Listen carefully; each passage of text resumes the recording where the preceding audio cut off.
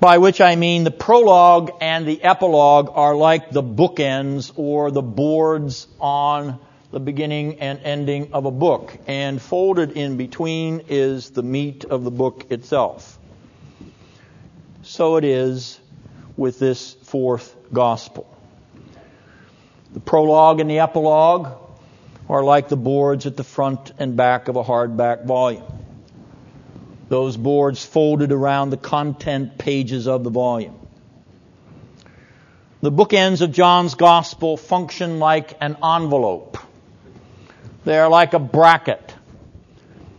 They enclose or frame the heart of the evangelist's story of Jesus.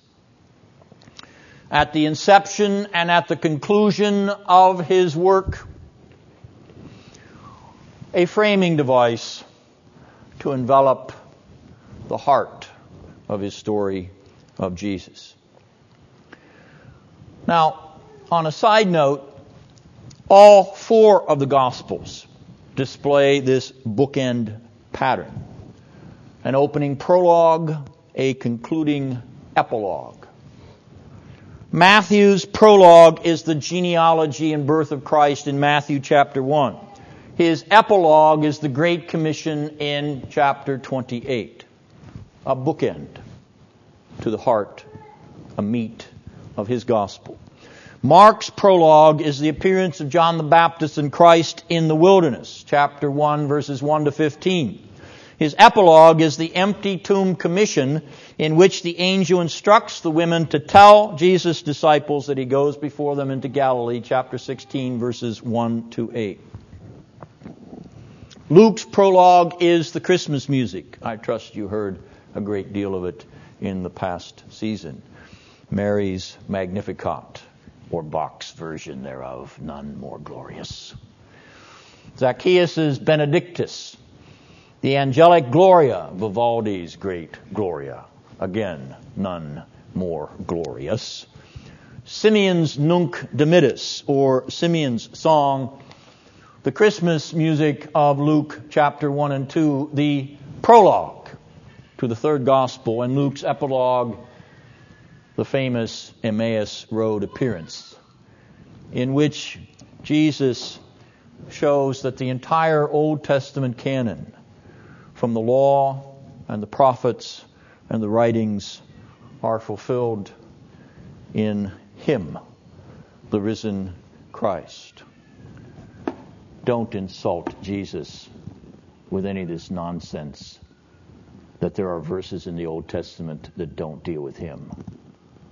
He will teach you on the Emmaus Road that it all, every part of it, speaks of Him.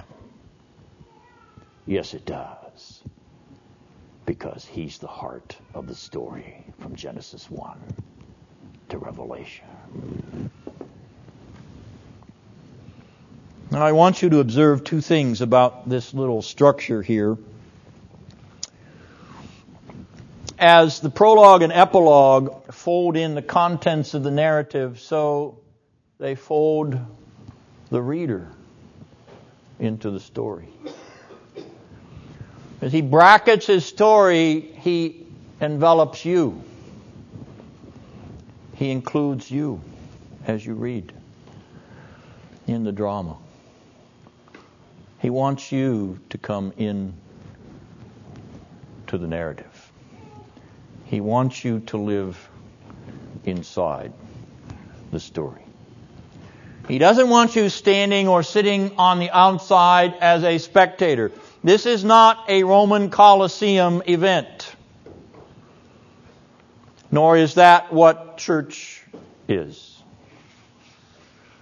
Church is not a spectator sport. We are not going to ecclesiastical nightclubs.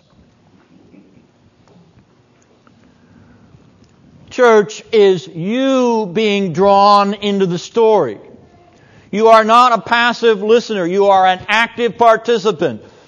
The preaching moment, the homiletic enterprise, the encounter of you with the text is not to impose something on you Every moralist can do that. Any Hindu or Buddhist could do it. You could go to the Fraternal Order of the Eagles and get a message like that. The preaching moment is to bring you into the story. So it is not the position of the pulpit to impose upon the pew so you can apply it to your own life. The position of the pulpit is to draw you into the text so you live out of the narrative, the drama. That's the job of a biblical preacher. Because if you read the sermons in the book of Acts, that's exactly what Peter and Paul are doing when they preach. Or would you have another model for your preaching? Cultural context and application so we can relevantly apply the text to our modern listener. I don't read any of that in Peter's sermon in Acts 2, nor do I read any of that in Paul's sermons in Acts 13, etc., etc. I don't find them fishing for culturally relevant news events in the Roman arena of their day in order to grab the attention of their audience. What I see them doing is inviting their audience to live in the drama of the risen, glorified Jesus Christ. And you see, that is one of the remarkable distinguishing elements of that church in the book of Acts. They lived in union with Christ. Playoff for the Seahawks means nothing compared to living in union with the risen Christ. Benji, go in good conscience. Bless your heart. I hope you have a good time Saturday. But if my Steelers don't make it to the Super Bowl, I am going to be very disappointed. Yes, I'm still a Pittsburgh Steelers fan. I remember the fearsome foursome and those great years in the 70s. I was a Western Pennsylvania boy. Anyway, do you understand the difference that this makes when the centrality of your worship experience is not what you get out of it? It's when you get into it. Into Christ. Or is He not the most precious thing in your life? Or are there other gods that you have besides Him, even when you're sitting out there? Or do you have to be screwed up by some tantalizing application so that, oh, I got a nice anecdote, I got a good story, I got a great joke today. And wasn't the praise band awesome?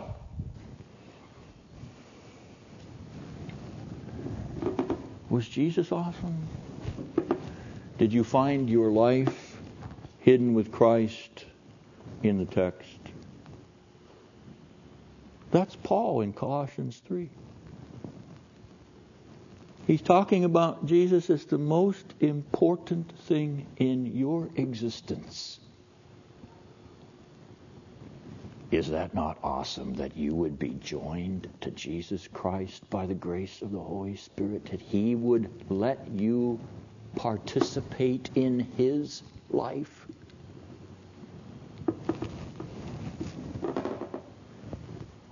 Well, I'd be blinded for that. I'll go to Damascus for that. I'll have Him lay His hands on me to remove the scales so that the light might shine out of the darkness for that. I become a new creation in Christ Jesus for that. That Christ would join my life to His. My damnable, hell-deserving life to His glorious, heavenly life. The richness of what you are invited to Sunday after Sunday as you come in to the precious Word of the risen Christ. Now, John is doing this to you even though you're unaware of it. And you see, you never thought of it before, did you? That he set up his prologue and epilogue so as to envelop you in the drama of his narrative. Not so that you can be a spectator, but that so you can be a participant identifying with the drama. This is your life. You are in the text with those whom Jesus touches. Well, as John encloses his readers in the gospel, he does it with the fullness of the history of redemption. He does redemptive historical inclusion. He can't do anything else because he lives in the fullness of the times. He knows that the end of the age is upon him. Christ is risen. There's nothing more to come. Nothing more to come except the second coming. That's it. There's nothing more. Christ has displayed it, revealed it, demonstrated it, and it is yours as a gift full and free in all of its richness, in all of its passion. Yes, the passion of Jesus, who loved you so much that he would die to be raised to join you to himself and in eternal marriage. And he will never divorce you. No, he will not.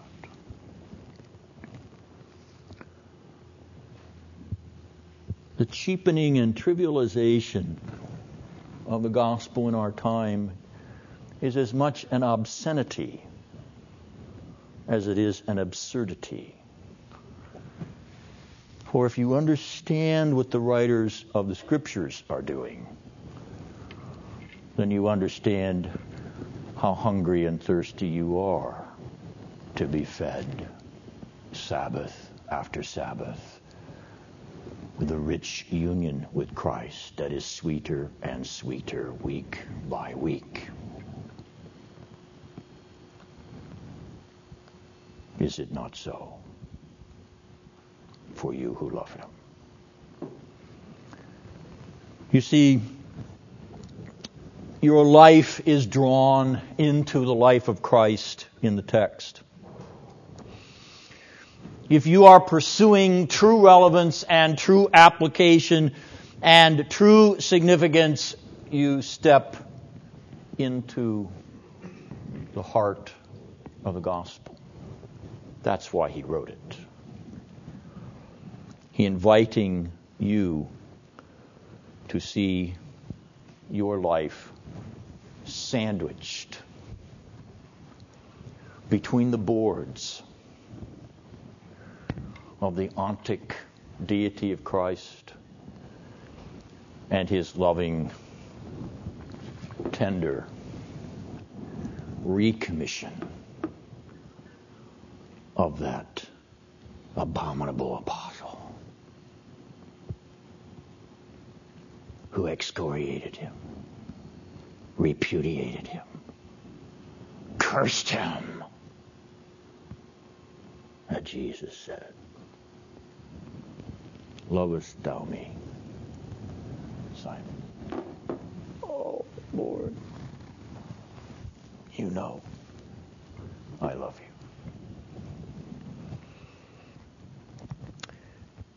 Jesus is your story. That's what John is telling his audience. There is no other story. Not for you or for me. I am not urging you to monasteries or convents. You will live in the world, even as the early church lived in the world. But you will live your story in the world. And that the world will not overcome. And so I am telling you to reverse the vectors as you read and listen. I am telling you not to come and sit to get something out. I'm telling you to come and jump in. You come into the text. And your life in Christ Jesus will explode with sweetness and grace. And a new vision, yes, a new vision of the depth and the riches of Christ Jesus. Now, the prologues of each of the Gospels are related to the fullness of the past history of redemption. Each prologue is a declaration of a new beginning in the history of redemption with the coming of Christ. That is very easy to see in this fourth gospel. In the beginning was the Word, a phrase which echoes Genesis 1:1. John is drawing an intentional parallel, even by using the same language between the protological old creation and the eschatological new creation. Once again, look at your handout. You will follow the significance of the vocabulary I am using. John is telling you in verse 1 of his gospel, I am declaring a new beginning. As with the first creation, so with this new creation. But this wonderful difference I proclaim to you. This new beginning, this eschatological new creation is an event in which the Word became flesh. God became man. Incarnation then is the mark of the turning of the ages. Incarnation is the mark of the eschatological new beginning. This is a dramatic intrusion of God into history. He takes the flesh of the first Adam, the protological Adam, and He unites that nature to His own so that God becomes man, and He does it so that you sons and daughters of Adam may become the children of the eschatological Adam, the last Adam. You may become the sons and daughters of God. That is Paul in 1 Corinthians 15. It is not Dennison. It is not Voss. It is not Ritterboss. It is higher than all three of us stacked together, put together, bound together. It is the inspired, infallible apostle. I didn't invent the language. It's in the book. So don't excoriate me for using a vocabulary that you think is esoteric. It comes right out of the text.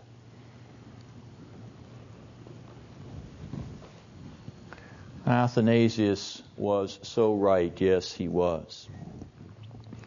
In his remarkable incarnation of the Word, indeed a work every Christian ought to read for the edification of his soul. It's wonderful stuff. Wonderful stuff. Athanasius was so right. The Son of God became man so that men might become the sons of God. Yeah. As simple as that. As simple as that. So as we read this fourth gospel, we will not take our eyes off of Jesus. Christ is the center of John's gospel, just as Christ is the center of the Old Testament and the New Testament. The Gospel of John, as the whole Bible, is Christocentric, Christ-centered. John centers our attention upon Christ from prologue to epilogue, with the body of the gospel in between. Christology deals with who Jesus is. John will continuously present to us the claims which Jesus makes to his identity.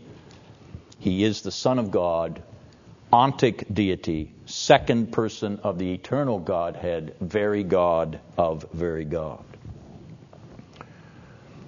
As we read this fourth gospel, we will not take our eyes off of what Jesus does. What Jesus is, who Jesus is, what Jesus does. Christ saves us from our sins. He is soter, Greek word which means what, Benji? Savior. And hence, when we discuss what Jesus does in the way of salvation, we are considering soteriology, the doctrine of salvation. The fourth gospel is a soteriological gospel. John centers our attention from prologue to epilogue via the body of this gospel, not only on who Jesus is, but on what Jesus does.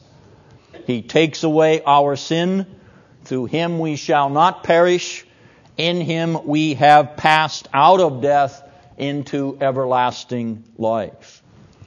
Christological gospel, soteriological gospel, and finally, the fourth gospel is an eschatological gospel. The word eschatology refers to abiding things, the things which remain, the things which are permanent or everlasting. Eschatology has to do with eternal things. Now, John presents Jesus as an eschatological person. He is everlasting in his being. And John presents Jesus' work of salvation as an eschatological redemption, an everlasting redemption. What comes with Jesus when he comes is the beginning of the eschatological era, the inauguration of the once and for all permanent, abiding, everlasting era. The time in which we live now in Christ Jesus is the everlasting time. It is the era in which we live now in Christ Jesus as a permanent era. The arena in which we live now in Christ Jesus is an eternal arena. The eschaton has come upon us in the coming of Christ to us. We belong to him who belongs already to the eternal, abiding, permanent, everlasting dimension. John understood this. His first century readers understood this. More's the pity that the modern Christian does not seem to understand this, but continues to strive for schemes to create an eschatological arena here on earth, or to continue an eschatological arena here on earth when Jesus now already inhabits a perfect eschatological arena. I don't want to stay here. I want to go where he is already. Burn it up. I want to be with Jesus. So, you're maneuvering for power, for influence, for position, for status, for wealth, for reputation of the present is a contradiction of the eschatological nature of life in Christ. Make yourself of some reputation in the arena where Christ Jesus makes himself of no reputation? What a fool! What a petty, childish fool! Self-centered little baby. Jesus must increase, and you must be nothing, that he may be all in all. Had enough of these reformed egomaniacs. Enough of them. Give me servants of Jesus who are content to be of no reputation with their Lord.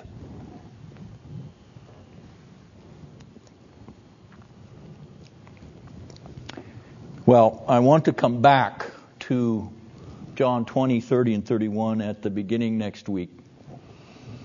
And I want to look at those two verses in in that next to last chapter from the Christological, soteriological, and eschatological standpoint. And so you may want to ponder that in advance and anticipate what I'm going to say. And I'll see whether you get it right next week. Now you have this little chart on this eschatological perspective, which may help you understand a little bit what I mean by this language and may challenge your thinking on how to consider the Old and the New Testament in relationship to that eschatological canopy. And that concludes the lectures for this evening. I will field questions now, but if you must go, please feel free to leave. But don't forget there are cookies back there. Grab one on your way out for the road, or another cup of coffee, that great Pilgrim brew. Ben? John 20, 30, and 31, which is sometimes called the thesis statement of the gospel.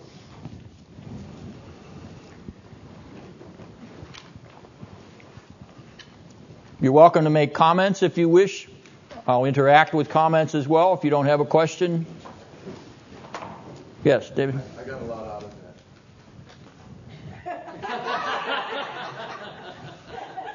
that. Either I'm a failure or you are. Thank you, David. Benji? We talked a bit about the Christology of the gospel. I don't know if we'll deal with this when we deal with the first chapter, but there's the debate over the verse 3 and 4, that which came into being in him. The punctuation of the clause, yes. Now, I will hold that until I look at the prologue in detail, but I will address that when we get there.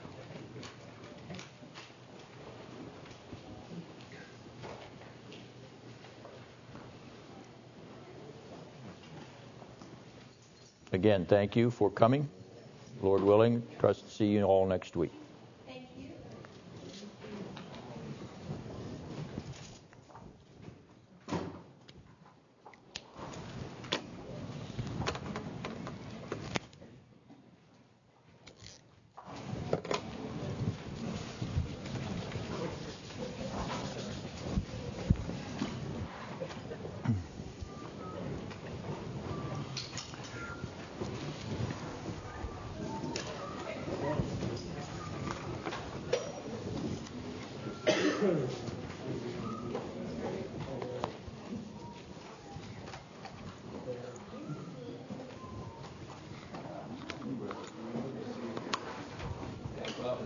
It doesn't look like we're getting any discussion here.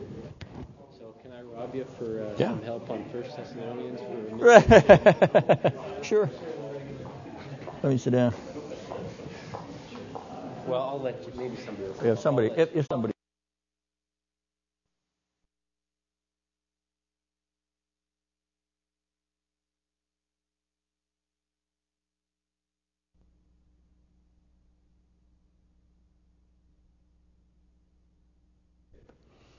I mentioned Colin Cruise's new brief commentary on John's Gospel in the revised Tyndale series from Erdman's publishing house.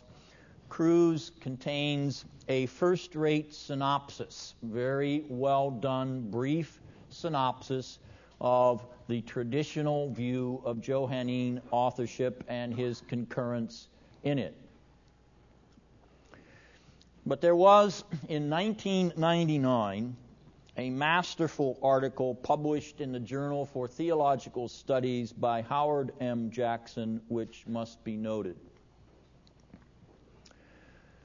Jackson takes the much disputed 21st chapter of John's Gospel, which most critical liberals regard as an addition, an appendix to the Gospel, not written by the original author. It was added on later by an anonymous author or by an anonymous Christian community. Jackson looks especially at John 21:24, and you may want to turn to that passage as we consider it in the light of his quite remarkable article. Now, in John 21:24, the writer says, "This is the disciple who bears witness of these things, and we know that his witness is true."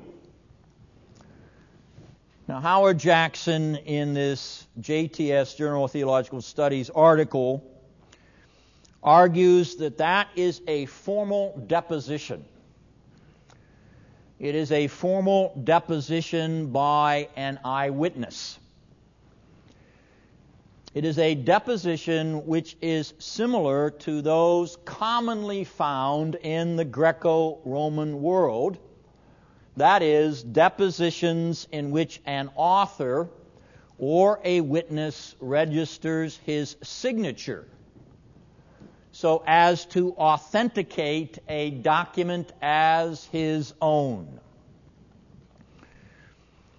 In other words, Jackson points out that the author of the fourth gospel is using, at the end of his work, a customary, contemporary, formal method of stating his authorship for the whole gospel, all 21 chapters, and therefore chapter 21 cannot be an appendix by an anonymous author.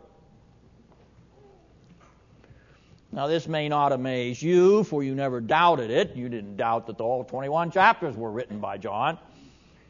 But you must understand what a hand grenade this is.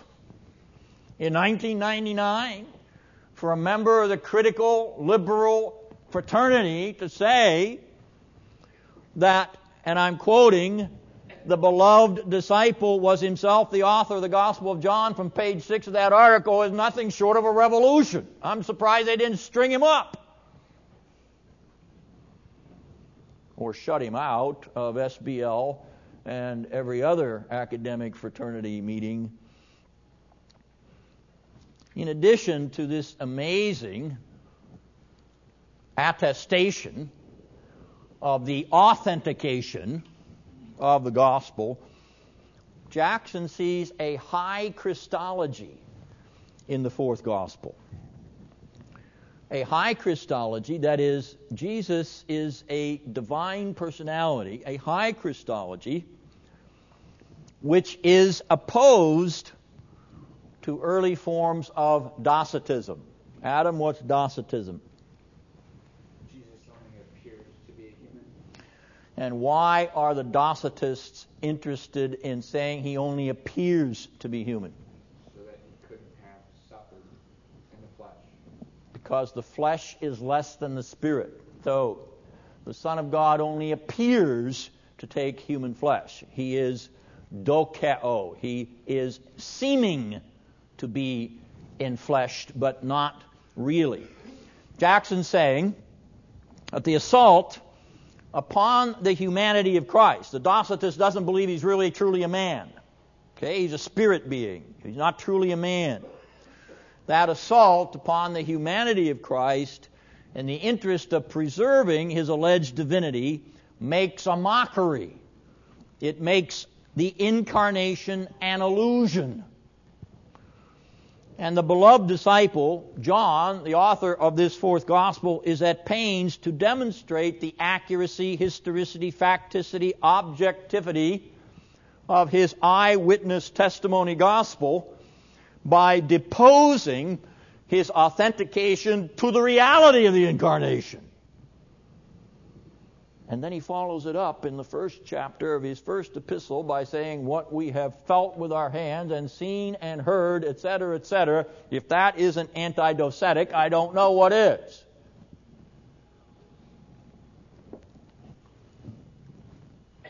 Now, with all of this interesting observation and affirmation from this scholar, Howard Jackson, he remains a critic.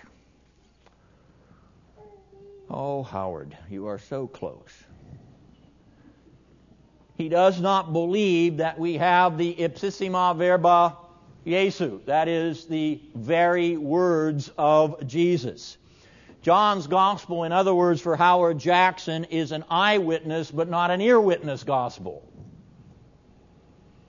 His record of the words of Jesus cannot be taken at face value but must be further authenticated.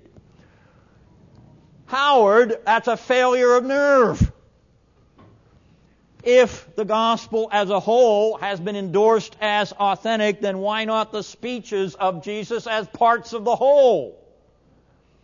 I see no more reason to doubt the genuineness of the speeches than to doubt the genuineness of the beloved disciples' claim to be the author of the whole. And so, as remarkable as the article is, and as stunning as it is, in the late 20th century, dawn of the 21st, to affirm from a critical liberal that the beloved disciple was the author of the fourth gospel, he can't follow through.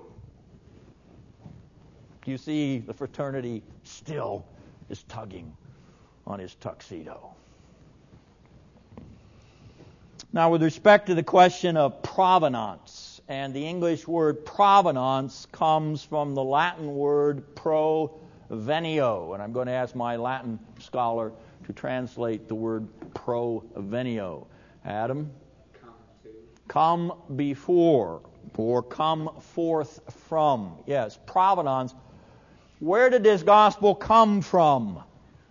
What is its provenance? We don't know.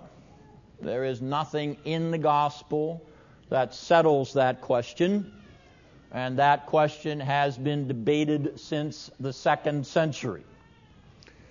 Well, if we want to know where it comes from, where was it going? Where was it being sent? What was its destination? Once again, there is nothing in the text that clearly settles that question. The early 2nd and 3rd century tradition is that the gospel was destined for Asia Minor, modern-day Turkey, because of the beloved disciples' association with Ephesus and the island of Patmos. So those questions remain open, and happily they are not questions that determine the meaning of the book or our theological insights into it. Now, if you will take the next handout in your packet, which is the icons.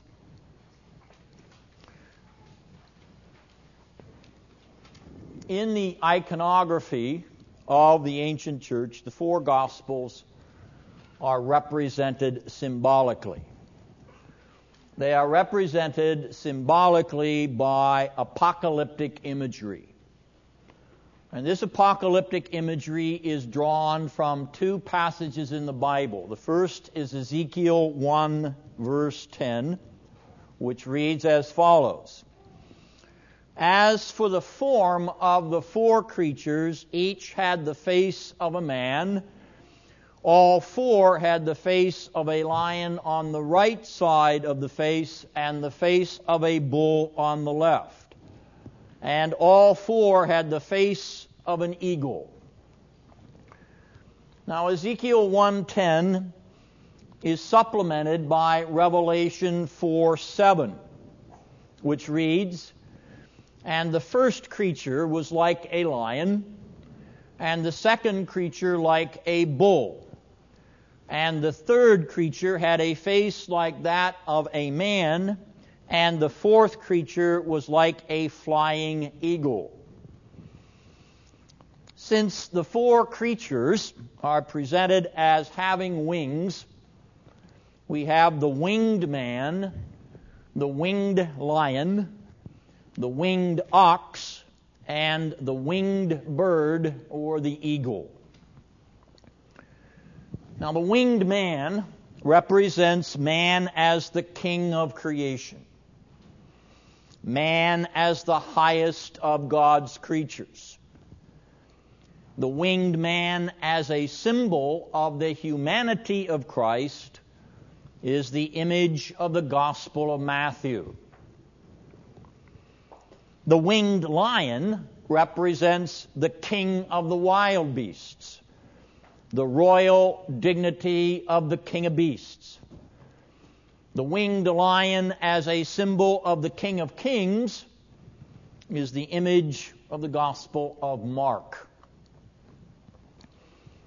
The winged ox represents the king of the domestic beasts, the strength and virtue of the horned bull. The winged ox, as a symbol of the power of the Lord Jesus, is the image of the Gospel of Luke. The eagle represents the king of the air, the Lord of the skies and heavens. The soaring eagle is a symbol of the high and lifted up, yea, heavenly dignity of the Son of God. The eagle is the image of the Gospel of John.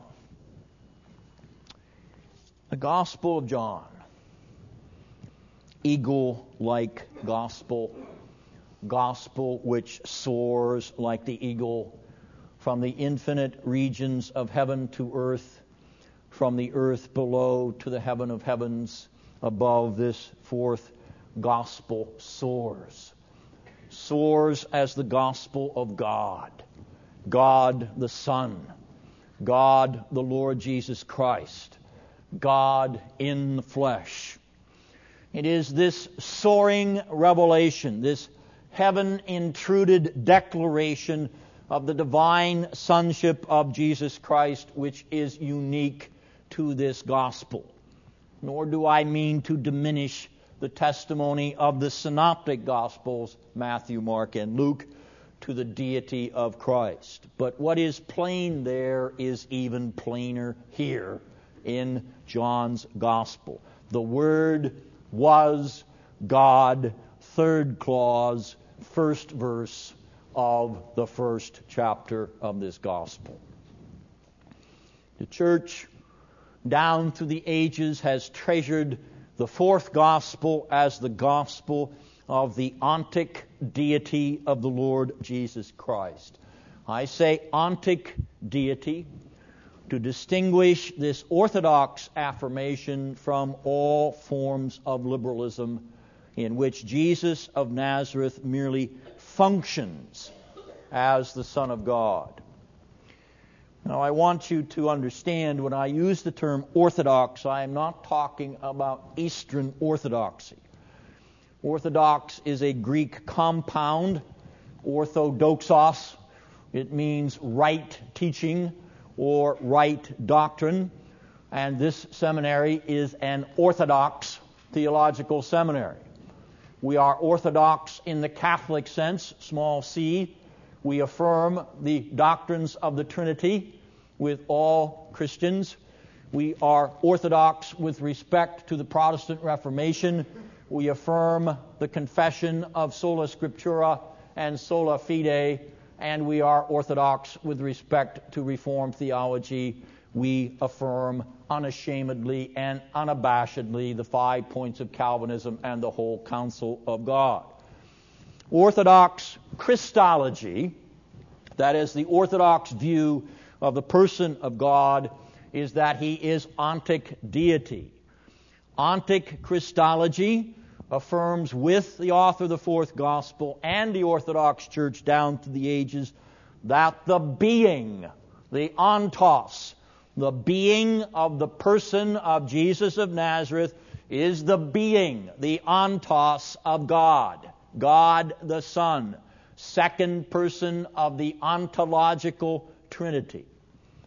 So with the Athanasian Creed, we confess and affirm, as John himself would, the Father is God, the Son is God, the Holy Spirit is God, and yet these are not three gods, but one God. All forms of liberalism, and you will notice from your handout, which has a summary of conservative and liberal views, the liberals broken down into classic liberalism and neo-orthodoxy. All forms of liberalism reject the ontic deity of Jesus Christ. You can tell a liberal preacher, you can tell a liberal believer by one simple question.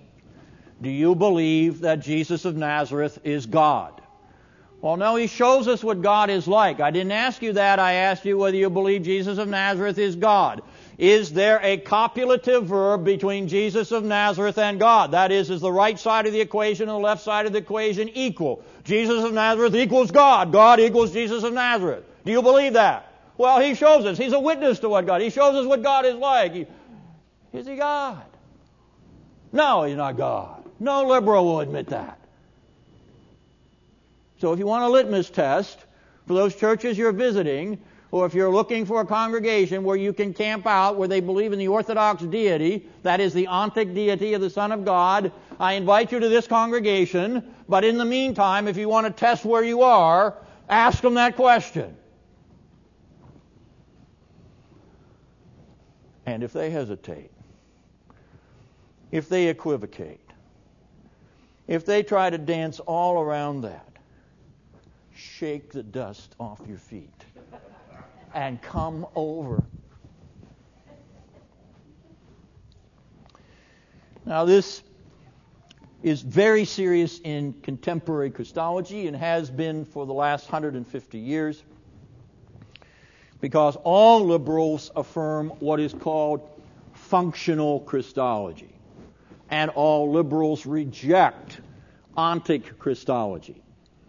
So you will read Raymond Brown's commentary and Rudolf Schnackenberg's commentary on the Gospel of John, and they will all talk about the Son of God functioning with that title. It is a title of dignity assigned to Jesus by the early Christian community, which believed that he was raised from the dead, and therefore they gave him this high standing and this great royal, in fact, this great divine title. But he wasn't really that. He only functioned that way.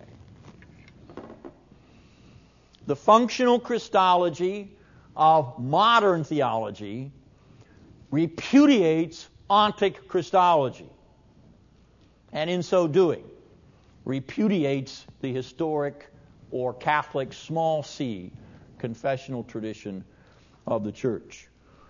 They can dance all around it, they can redefine it, but a duck by any name is still a duck, and if he only functions as the Son of God, he isn't the very being of the Son of God. I don't care how you dress it up. As Cornelius Van Til would say, an antithesis is always an antithesis. They can't make anything ontic out of functional Christology.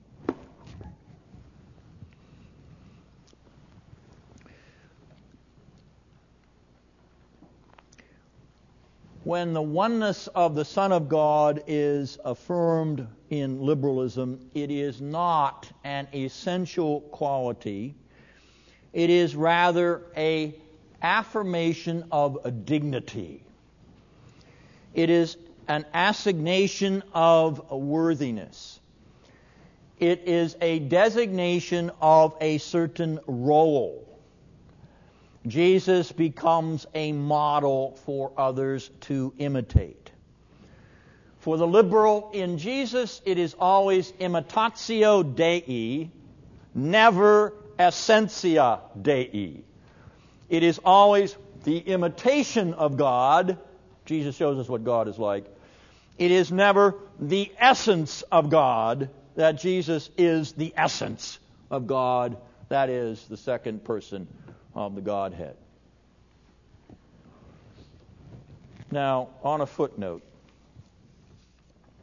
if you've had any dealing with the Jehovah's Witnesses, you know that this is essentially what they believe, only they are not as sophisticated as the liberals.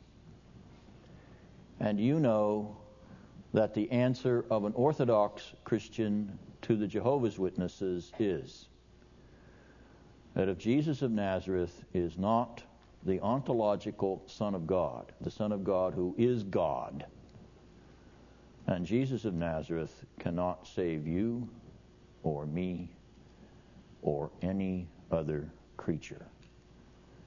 He can only hang upon that bloody gibbet for himself and for no one else.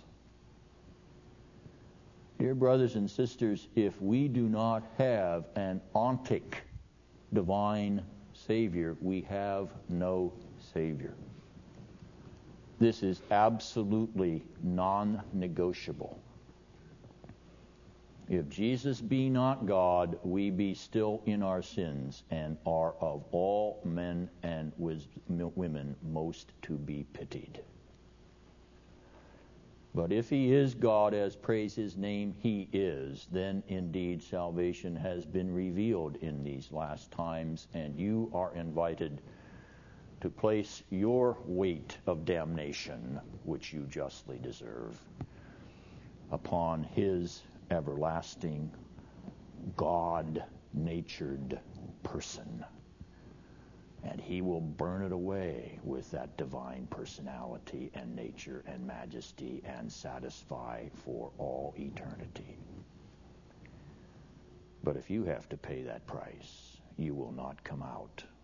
No, you will not come out until you pay the last penny. We cannot yield on this, or we have no Christianity.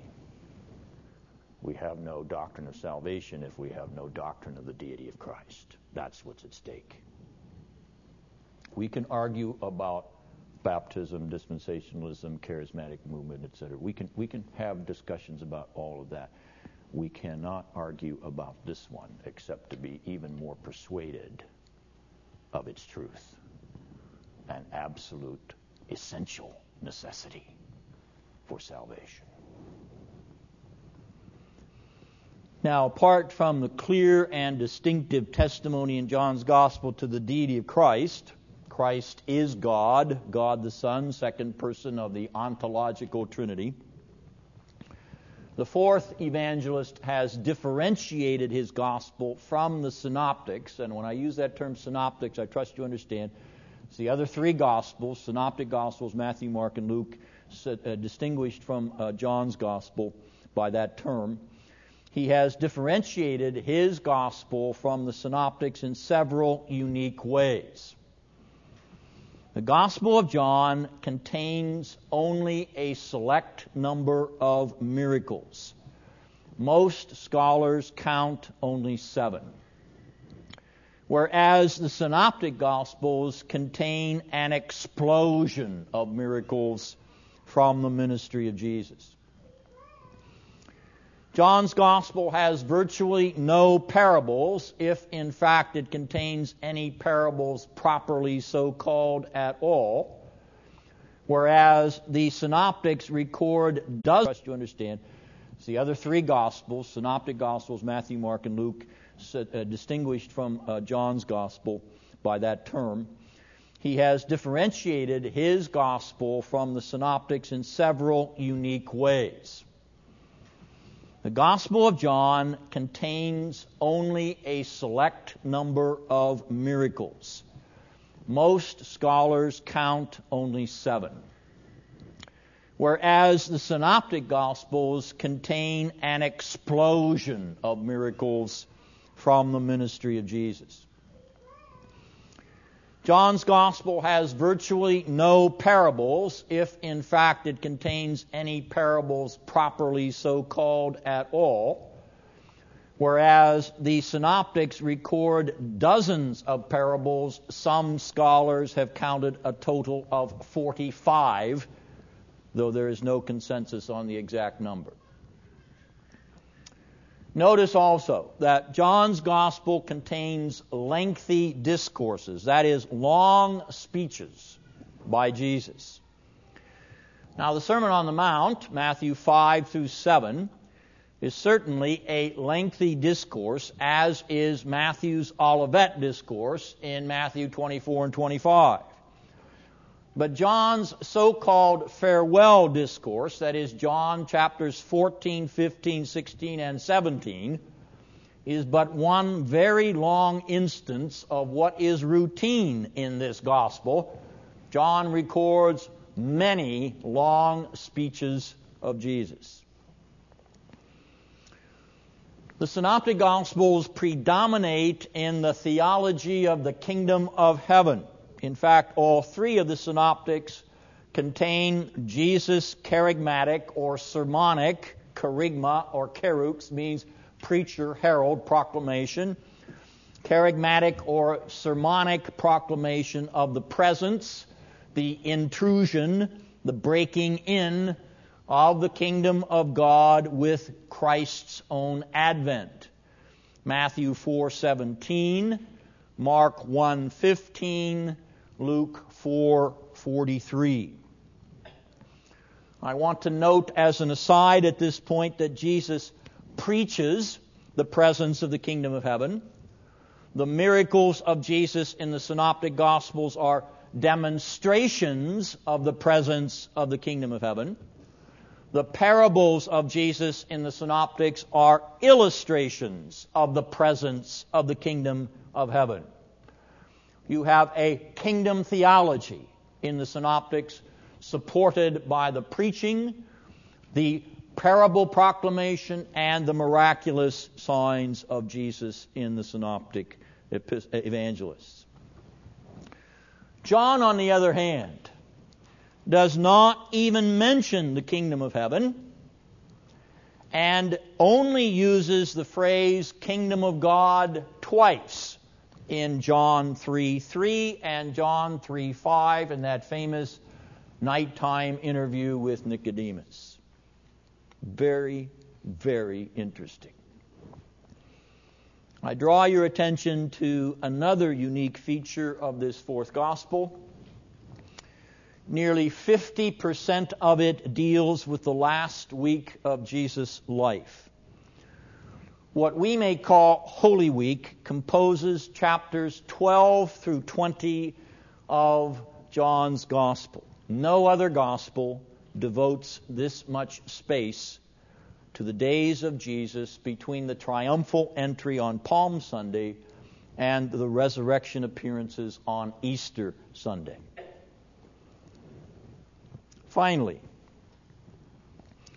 we meet certain characters only in John's Gospel.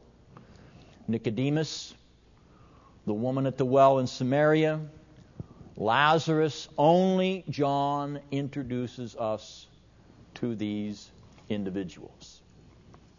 It is a unique gospel. Now, to the liberal student of the Bible, these differences suggest tensions. In fact, these differences suggest contradictions.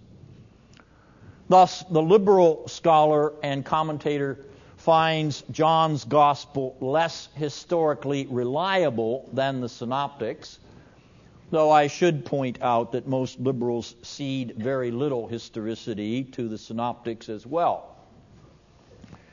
The most famous liberal New Testament scholar of the 20th century, Rudolf Bultmann, would grant only this with respect to the historicity of the events and words of Jesus in any of the fourth Gospels. He called it the Das. Now that German word, Das, means the thatness. The thatness of Jesus is historical. That he existed is true. More than that is myth. According to Bultmann, all we can know about Jesus of Nazareth is that he lived. Everything else has been invented. And he was the premier New Testament scholar of the 20th century. But the scholar who takes seriously the historicity and inspiration of the Gospels sees not contradictions or tensions, but, as Gerhardus Voss would say, a manifold aspect, a multiform character to the wonderfully complex story of Jesus our Savior. Consider the four Gospels as you would consider a diamond. As you turn the diamond, you observe different colors, different angles, different reflections of the light as the facets of the diamond reveal their deep, rich splendor. So it is with the fourfold gospel, Matthew through John. Each gospel is like a facet of the diamond. It is the same diamond, but it reflects the richness of the life of Christ from 4 points of view. We do not suggest that the different reflections from the same diamond are unreal or contrived or invented or mythological. No, we revel in the rich diversity contained in the unity of that single brilliant rock. And so we should consider the 4 Gospels analogously. Now, as we proceed to study this Gospel each week together, I will be examining the structure of each pericope. No, it's not pronounced pericope, it's pericope, or section. The word means a section of a work, section of a chapter. We'll be looking at the structure of the pericopes as one of the keys to understanding and interpreting John's record. Tonight I want to begin the discussion of the structure of the 4th Gospel in the simplest yet most comprehensive manner possible. If you're following on your handout sheets, the 4th Gospel begins in a particular way and it ends in a particular way. In between the beginning and the end is the meat of the Gospel. John inaugurates his story of Jesus with a prologic paean, that is, chapter 1, verses 1 to 18, the so-called famous Johannine prologue. John concludes his gospel with a justly famous epilogic dialogue, chapter 21, the lovest thou me exchange between the risen Christ and Simon Peter. Prologue, chapter 1, verses 1 to 18. Meat of the gospel, chapter 1:19 to chapter 20:31. Epilogue, chapter 21. Now, Raymond Brown, in this justly famous Anchor Bible commentary, has persuasively argued that the heart of the gospel, the meat of the gospel, may be further divided into 2 additional basic units. The book of Jesus' signs, or his miracles, chapters 2 to 11, and the book of Jesus' hour, or his crucifixion, chapters 12 to 20. There are numerous other proposals for structuring the gospel, and Malakuzil contains a number of pages reviewing these more than 20 suggestions for a structural outline of the gospel. But I am content with this simple 4-point outline put forth by Brown: prologue, book of signs, book of the hour, epilogue. Now you'll notice that structure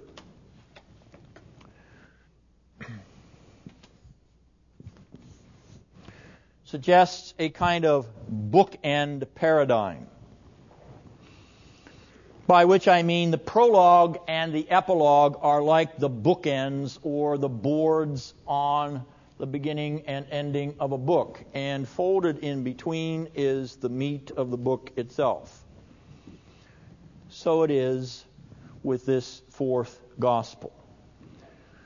The prologue and the epilogue are like the boards at the front and back of a hardback volume. Those boards folded around the content pages of the volume. The bookends of John's gospel function like an envelope. They are like a bracket. They enclose or frame the heart of the evangelist's story of Jesus.